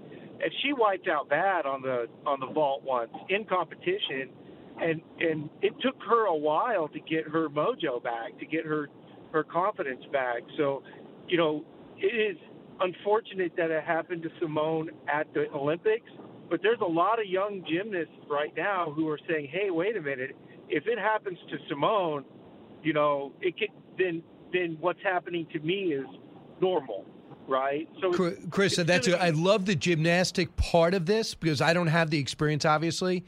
You do, but I think it's bigger than this. I think it's performance under pressure. And the pressure, she's already done it so many times. What happened now? I remember Terry Bradshaw was about to do a Super Bowl broadcast and had a panic attack.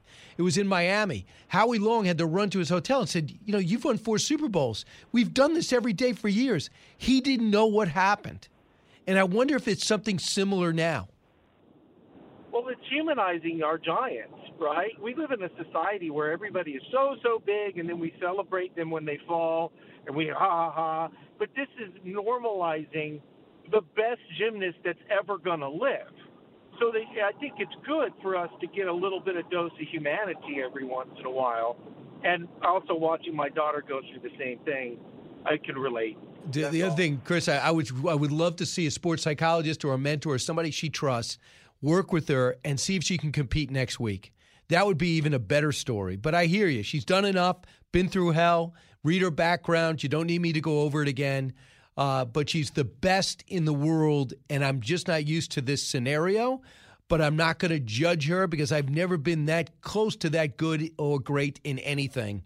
Chris, thank you. Thanks for your up-close and very insightful experience and your opinion. Michael, listen on WOKV in Jacksonville. Hey, Michael. Hey, Brian. How are you, sir? Good. Listen, I'm pretty ticked off, but I've been vaccinated. Yep. I'm 70 years old. My biggest question is, why doesn't Biden vaccinate every one of the illegal aliens crossing the southern border? That would actually attract more aliens who want the vaccine, so we don't want that. But they got to believe we should be turning them around until the pandemic's over. But having said that, we're putting infected people into our country, Michael. Super spreader event. Yeah, and he's yelling at us. Border. He's yelling at us to wear a mask into the office on mass transit. How dare we? Yeah, absolutely. Yeah, I'm so ticked. I'm shaking. It's a real issue, and they're dumping a lot of them in Florida. And they're not dumping them in high-end neighborhoods. They're not putting them over in Beverly Hills. They're not putting them over in those mansions. They're putting them over in working-class areas who can ill afford to have their classrooms overcrowded and ill afford to have their health care compromised. So no one's sacrificing. No one's sacrificing except for the taxpayer from A to Z and the working-class, middle-class areas who are getting these illegals dumped in here.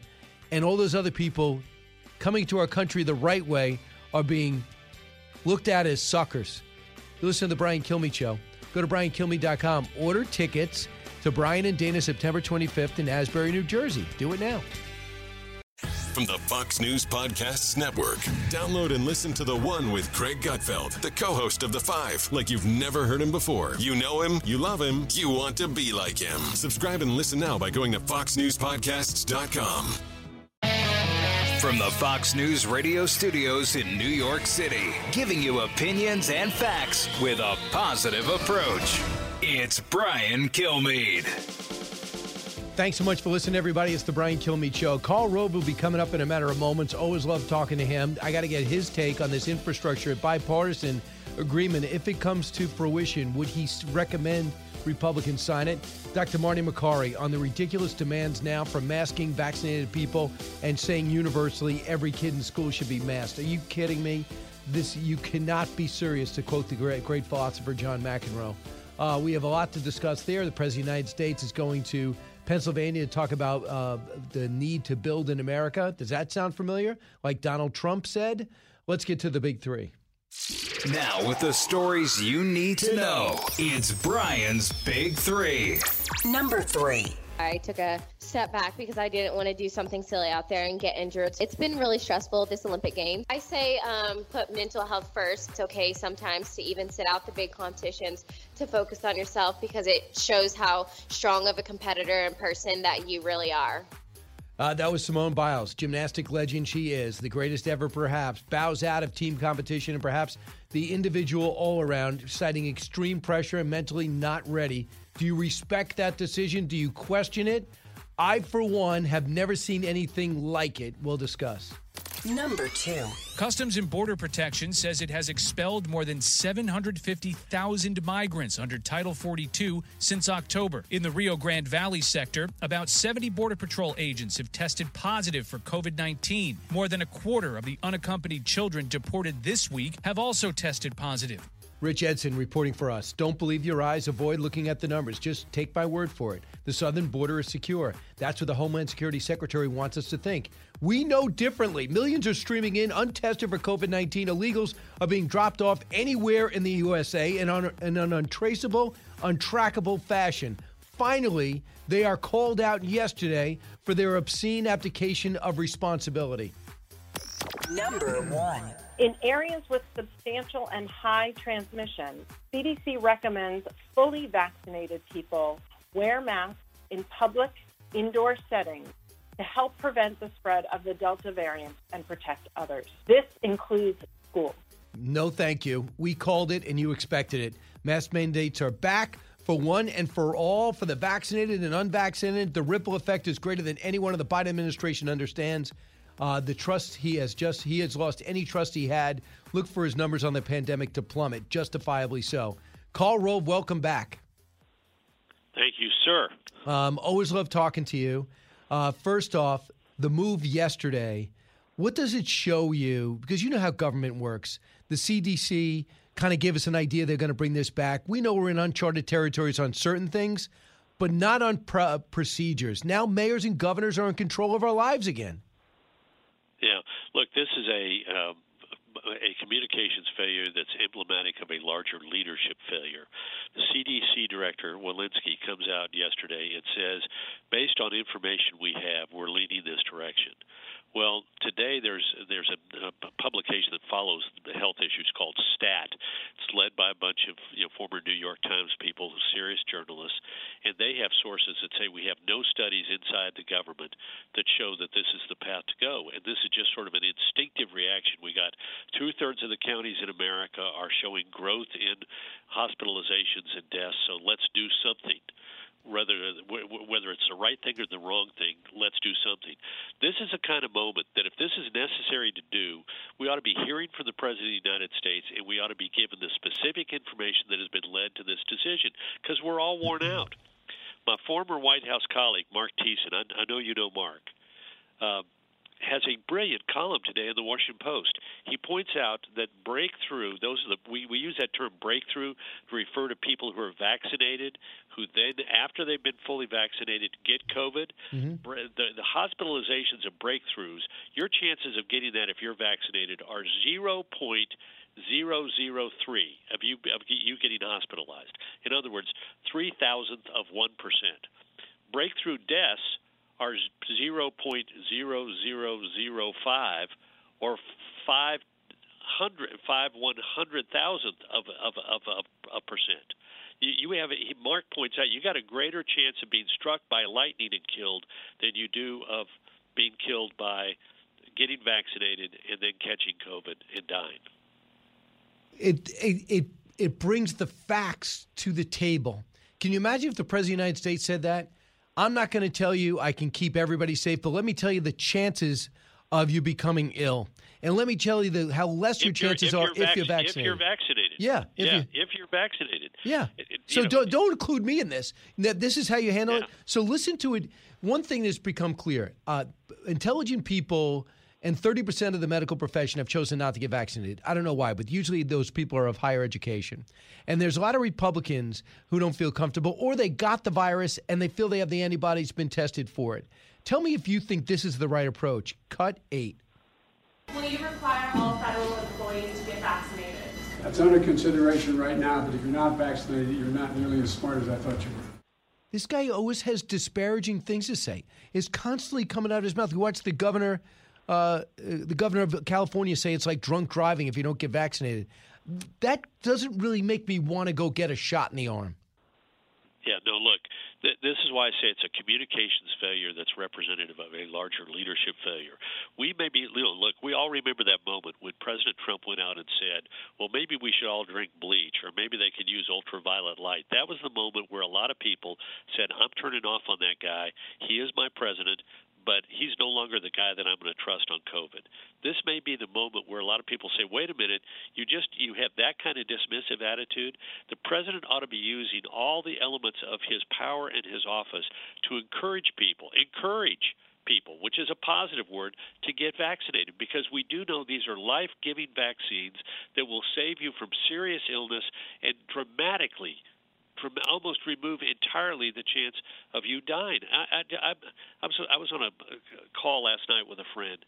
Her brother is near death, and he's the kind of guy, he's 60-some-odd years old, in great health, works out all the time, but said, you know what, I don't need to get it. And now he is near death in a hospital. Now, he'll probably survive, but he's never going to be the same again. And my point is we need to be encouraging our friends and our family and others to get vaccinated. And that's where the president ought to be putting his emphasis, not on being so dismissive and saying you're stupid if you don't do it. I know. No, we would need to appeal to people's best emotions and their best instincts. So I want you to hear, and if you didn't hear it, Governor Christie makes probably outside you some of the most sense on the Sunday shows when you're on. Here's what he said. He's doing the hard work to figure out why some of his friends aren't getting vaccinated. Here's what he found out. With all the lockdowns, with the biggest lockdown, probably New York and New Jersey were the biggest ones to lock down, it didn't work.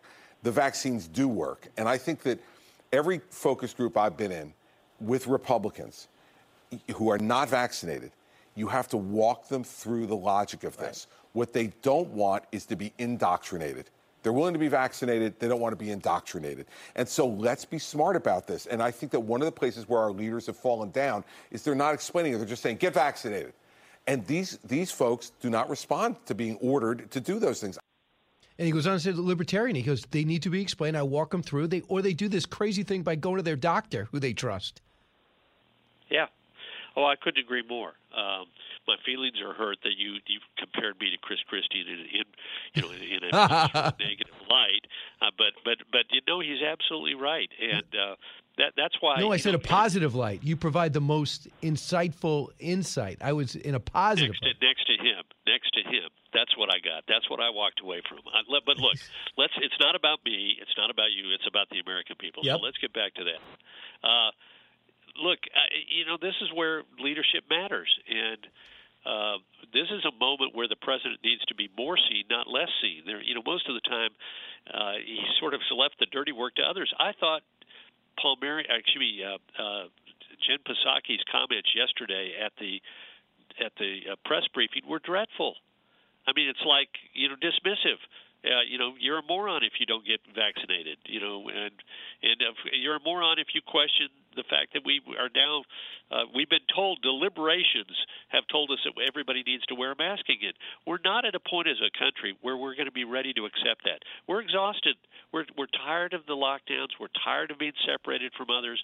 70% of us have gone out and gotten vaccinated, and now we're being told, oh, it's all for naught. You've got to you got to go back to wearing a mask, and we maybe need to do more dangerous things.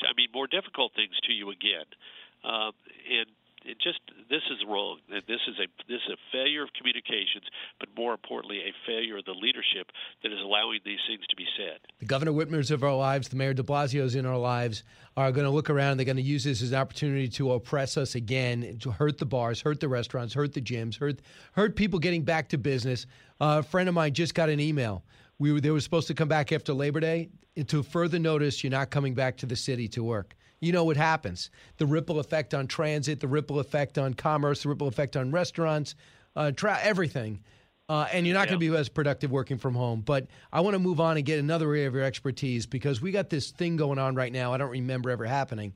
A bipartisan deal on infrastructure that is going to be followed by a Democratic deal jammed down Republicans' throats that is nothing but social programs that the Republicans are negotiating out of their partisan deal. Here's what Senator Portman said Sunday. Even though it's in danger now, I get it. They're still negotiating. Here's what he said Sunday. I know you like him. You served with him in the Bush administration. Let's listen. I know that the bipartisan infrastructure package is very popular among the American people and in the United States Congress because it makes sense.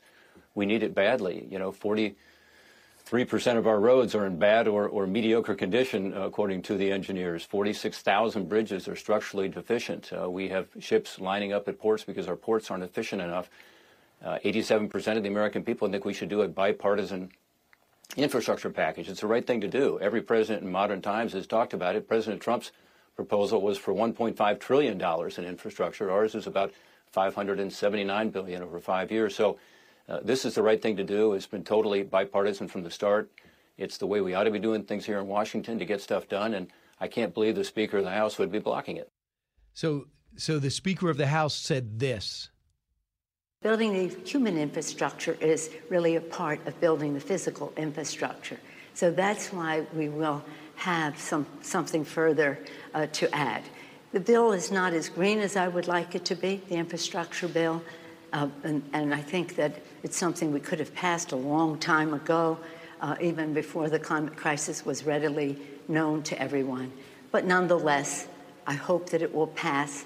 I won't put it on the floor until we have the rest of the initiative. So she will not even do the Portman's bill until she has the other bill. So your take on how this is playing out and what you recommend Republicans do? Well, first of all, I think the infrastructure bill being negotiated in the Senate by Republicans and Democrats is there may be flaws in the bill, but I think it's generally a good thing. I mean, Senator Portman's right. If this is limited to roads, highways, bridges, ports, waterways, water treatment, if it's true broadband, true infrastructure, as opposed to a bunch of social welfare benefits, it's a good thing for the Republicans to do because it will strengthen the Republicans' hands in opposing the so-called American Jobs Plan, this $3.5 trillion monstrosity that's coming down the pike that the Democrats are inclined. They know they can't get a single Republican vote for that because it is jammed full of new welfare benefits and social spending that is going to bankrupt the country, and they know that they got to get it through now because they're likely to lose the Congress in 2022. And so it's Bernie Sanders, Chuck Schumer, Nancy Pelosi, jam it through. And for the Republicans to say we're in favor of reasonable spending on infrastructure is a good thing, particularly since the Republicans have taken the following attitude. They've said we're going to protect the 2017 tax cuts. Nothing in this bill is going to undo anything that we achieved in the Trump tax But the next one will. Well, but that's the Democrats. Let the Democrats try and pass that.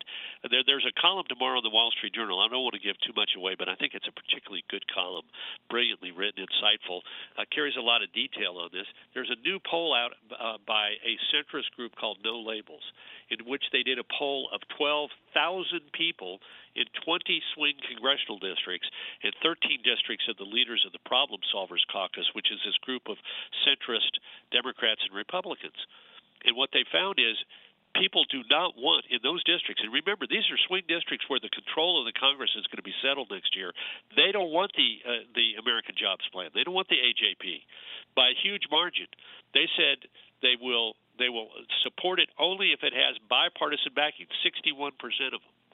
And when you talk about all this spending that's being talked about by Congress, 78% of them says all of this spending raises concerns about higher tax increases down the line. 74% say it raises concerns about the impact on runaway inflation. 73% say it raises concerns about economic uncertainty. And 69% say they're worried about lower economic growth as a result or a negative impact on their family's finances. Now, remember, these numbers are coming from the districts where control of Congress is going to be settled next year.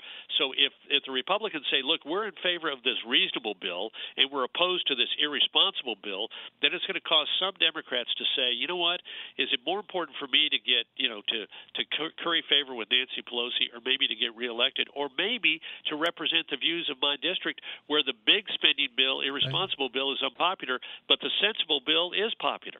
Carl, I'm sure your column would be better than anything Chris Christie would have written. So I'm sure you end on a high note. Oh, you're just no. Look, good try on your part, but I know you already shared with me what you think. I got it. Don't worry. I'm big enough. I can stand up. And look, Chris Christie is a fantastic spokesman on these kind of issues because he does his homework. He does. He always brings something like you. Karl Rove, moving the story forward. Thanks so much. All the best. All right, we'll read the Wall Street Journal tomorrow, and then we'll take your calls next. 1-866-408-7669. Expanding your knowledge base. It's Brian Kilmeade. Fox Nation presents podcasts Women of the Bible Speak. I'm Shannon Bream, host of Fox News at Night and author of the new book, Women of the Bible Speak, the wisdom of 16 women and their lessons for today. Subscribe now on Apple Podcasts, Spotify, FoxNewsPodcast.com, or wherever you download your podcasts. Radio that makes you think. This is the Brian Kilmeade Show. Just as I feared, we're back in control with these mayors and governors are back in control of our lives. Governor Murphy and Commissioner whatever of New Jersey strongly recommend masking in indoor settings with increased risk.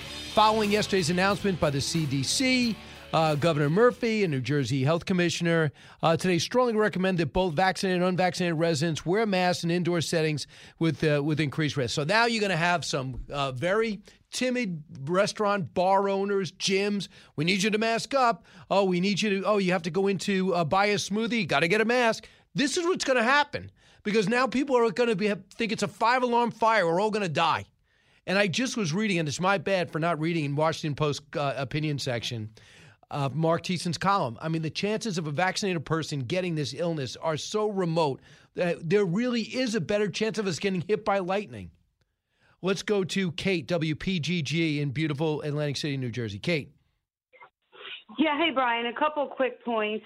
Thank you for speaking on Governor Murphy. This entire time, people have been wearing masks for over a year before they finally begrudgingly lifted it. And yet we have the highest death rate, the second highest in the nation. Also, we're a sanctuary state, so he's been letting people in, flooding in by the tens of thousands. He's the worst. You better not reelect him, Kate. Do not reelect this guy.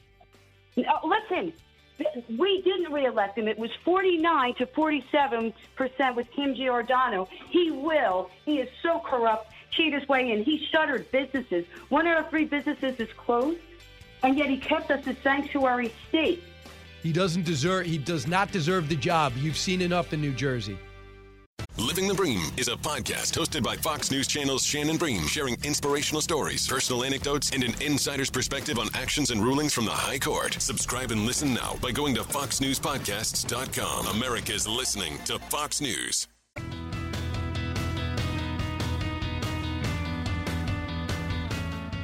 Breaking news, unique opinions. Hear it all on the Brian Kilmeade Show. And if it's a pandemic of the unvaccinated still, then why do vaccinated people need to put the masks back on? If you are vaccinated, it can save your life. And I think the clear data shows that this pandemic is killing, is hospitalizing, is making people very sick who are not vaccinated. That still continues to be the case, regardless of what the mask guidance looks like. The vaccines work, which this sign says that they do. Then why do people who have had the vaccine need to now wear masks, the same as people who have not had it?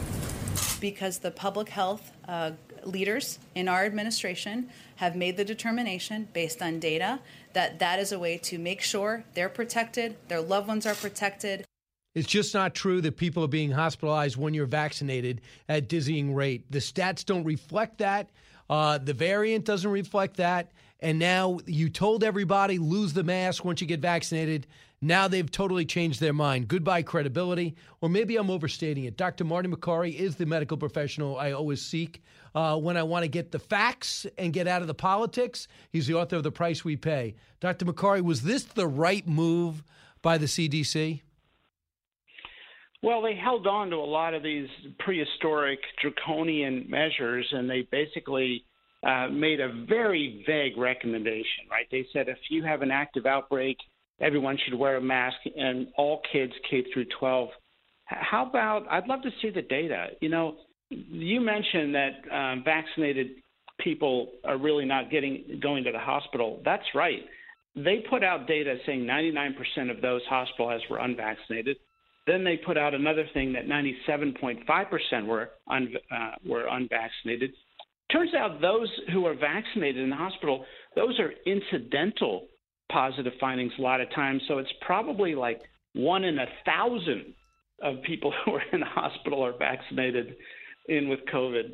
So I'd love to see the data. They haven't given us the data. And if you listen to the audio recording yesterday, the audio of her speech, I think they did audio because they didn't want the optics of her reading her speeches, which she always does, you know, because the White House writes them, is she said some people who are vaccinated have passed the infection. It's like, okay, since when in science do we talk like that? Some people, is it 2? Exactly. Is it 50,000? No, yeah, I mean, that's what I'm saying. It's like, can you just give me the percentage? Bore me with numbers. That's what I'm used to. I'm used to saying, well, what do these numbers mean? Now I say, what do they mean? I mean, just these words. The CDC recommends fully vaccinated wear masks in certain indoor areas, and they advise universal masking for schools. Oh, really? That's a bit of a kick in the teeth because I know my district in particular was saying, no, there will be no masks this year. So what do you mean wear masks in certain indoor areas? You know what they did, Dr. Makary? They turned it back over to the idiot mayors and governors who've been ruining our lives for the last year and a half. Now it's going to be up to them because the CDC guidelines acquiesces to their authority. You know, when you go through the TSA security check in the airport and one knucklehead forgets to take off their belt, and then they run out and yell at everybody else about their belts. It's like, look, we had nothing to do with that guy, and that's what you're going to see. You're going to see these places where the mayors and governors love the power of, you know, being king on the grounds of public health, and they don't want to let go of that power. They're going to impose strict, harsh restrictions in areas with very high population immunity already, because we're seeing low population immunity in certain counties in some states. So you're going to punish the wrong people. The vast majority, I mean, 85% of our senior citizen population has been vaccinated already. It was the priority getting off out of the gates. And now we have a situation where we're looking at federal employees who are going to be mandated to get a vaccine that's still on emergency use. Now, I got it. You know, I know it's on emergency use, but I've read enough and talked to enough people like you that made me feel I really didn't hesitate. I just could not wait to get online and get it. But I want you to hear a non-medical person give an opinion that I hear often, but never said as well as Tucker. Here's what he said last night, cut 7. I won't demand mandatory vaccines or masks, Joe Biden said. Now, this week, he's demanding just that. So you have to ask yourself, what has changed? Has the pandemic become much worse? No, it hasn't. In fact, in the months since Joe Biden told us that, more than 100 million Americans have been vaccinated against COVID. So you would think on the basis of that number, the administration would be celebrating, maybe even taking a victory lap, but they're not doing that, hardly. In fact, they seem angrier and more demanding than ever, more determined to single out Americans on the basis of their health status and denounce them. And that should tell you something. We have long ago left the realm of public health. This is about politics and it's about social control. The Biden administration has decided it owns your body, and the media agree with that. I mean, that's getting the sense. I mean, guess what? The Biden administration, the CDC, one and the own, they're writing the copy for the CDC. They pretend not to know what the CDC is going to say. And Dr. Makary, I don't have to tell you that emails reveal that the CDC was taking its marching orders from the teachers' unions. They cut and pasted from an email the teachers' union president sent to them and put it as part of their policy. And people are losing total faith in people we need faith in. we would never do this for flu, would we? I mean, No. if we used the same criteria for flu, said that we got to shut things down, steal the livelihoods of 50 million kids for a year and a half because of irregular seasonal flu, require the flu vaccine of every federal worker, even if you have nothing to do with health care, we would say this is absurd. And yet right now we're having about a third of the number of daily cases as we do daily flu cases. A third of cases with COVID is a third of the number of daily flu cases in a mild flu season, the mildest, which infected 24 million Americans in 2015. So, I mean, right now what you're seeing is a total hypocrisy, not just from previous promises, but also the FDA has not approved this thing. And how on one hand, and I'm not saying it's, look, I got the vaccine, I encourage people to get it, but you have on one hand the government saying, get it, it's safe, everyone needs to get it, we're going to force you to get it. And on the other hand, the government is saying this is only approved under a special emergency use authorization. Where's the FDA full approval? Instead of mandating this thing, approve it. That'll get a lot of people over the hump. We're getting totally hypocritical messages from the government. We have so many numbers from so many countries. Why haven't we gotten a thumbs up or thumbs down yet? I mean, I haven't seen anything negative about it. So what's taken the FDA so long? This is the priority of the planet. Well, this is the safest vaccine in human history. 189 million Americans have gotten it with a safety profile that's impeccable. But the FDA has an old process that before they issue full approvals, they do something called stability testing, which kind of figures out what the expiration date is of the vaccine. It's absurd. It's a bureaucratic disgrace what they're doing, and they have not approved it for that silly reason. We don't need that information right now. It's already on the shelf. We're giving it out like crazy. Just tell us it's safe, give the full approval, and let's move on. I mean, the FDA has been sitting on this application since May 21st, and I don't know what they're doing, looking for a stapler or giving it to Betty to get notarized before they issue it, but it's a disgrace. I want you to hear what Dr. Fauci said is the reason why we have to amend our lifestyle. I always go to him for wisdom. Cut 5. Now we are dealing with the Delta variant, which is really quite a lot more transmissible than the Alpha variant. The data are clear, the most recent data, that when a person gets infected who has been vaccinated, namely a breakthrough infection, and they get infected with the Delta variant, that the level of virus in their nasopharynx is about 1,000 times higher than with the Alpha variant. And it has been well documented that even though it's a rare occurrence, those individuals can and have transmitted the virus to uninfected individuals. So I don't know if he has an oral exam to prepare for. Why he tries to use these huge words is beyond me. But go ahead. Tell me what he's talking about. You know, I've never found anything he's ever said this whole pandemic useful. He could use the same waxing poetic narrative to describe influenza, that even though you've been vaccinated against influenza, the virus particle could accumulate in your nose and you could transmit it. Well, I'm not sure what he's trying to say is unique about COVID right now, because 95% of seniors have some degree of immunity, 71% of adults have some degree of vaccinated immunity, and half of those who don't have natural immunity. So what is he getting at? That we shouldn't do things and wear masks forever because Coxsackie virus is in the community, or the other 4 coronaviruses that cause the common cold and circulate year to year?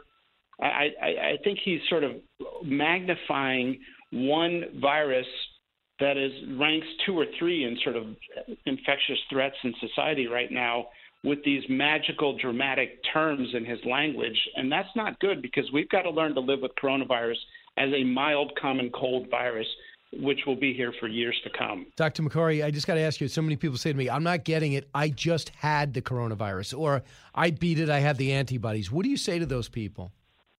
Science is on their side right now. I mean, there's little downside to getting it, even if you had natural immunity, which is why some people are going out there and getting it anyway, or some doctors are saying it.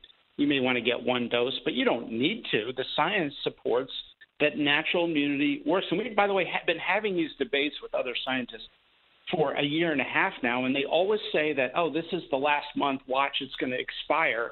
Here we are, a year and a half. It's strong, it's durable, it's going strong, and an Israeli study just found that natural immunity may be 6.7 times better, more effective than vaccinated immunity. And let me tell you why, Brian, real quick. When you get the virus naturally, and I'm not encouraging people to go out there and get the infection, but when it happens, your body develops antibodies to the entire surface of the virus, every nook and cranny, not just the side of the spike protein, which is how vaccinated immunity works. So you have a more diverse antibody response, and that may be why natural immunity is better. Wow, fascinating. Dr. Makary, thanks so much. Pick up his book, The Price We Pay, What Broke American Healthcare. Thanks so much, Doctor. Thanks, Brian. All right. When we come back, I'm going to finish up with your phone calls, your emails, and find out if you need to know more. You're listening to The Brian Kilmeade Show. Diving deep into today's top stories, it's Brian Kilmeade.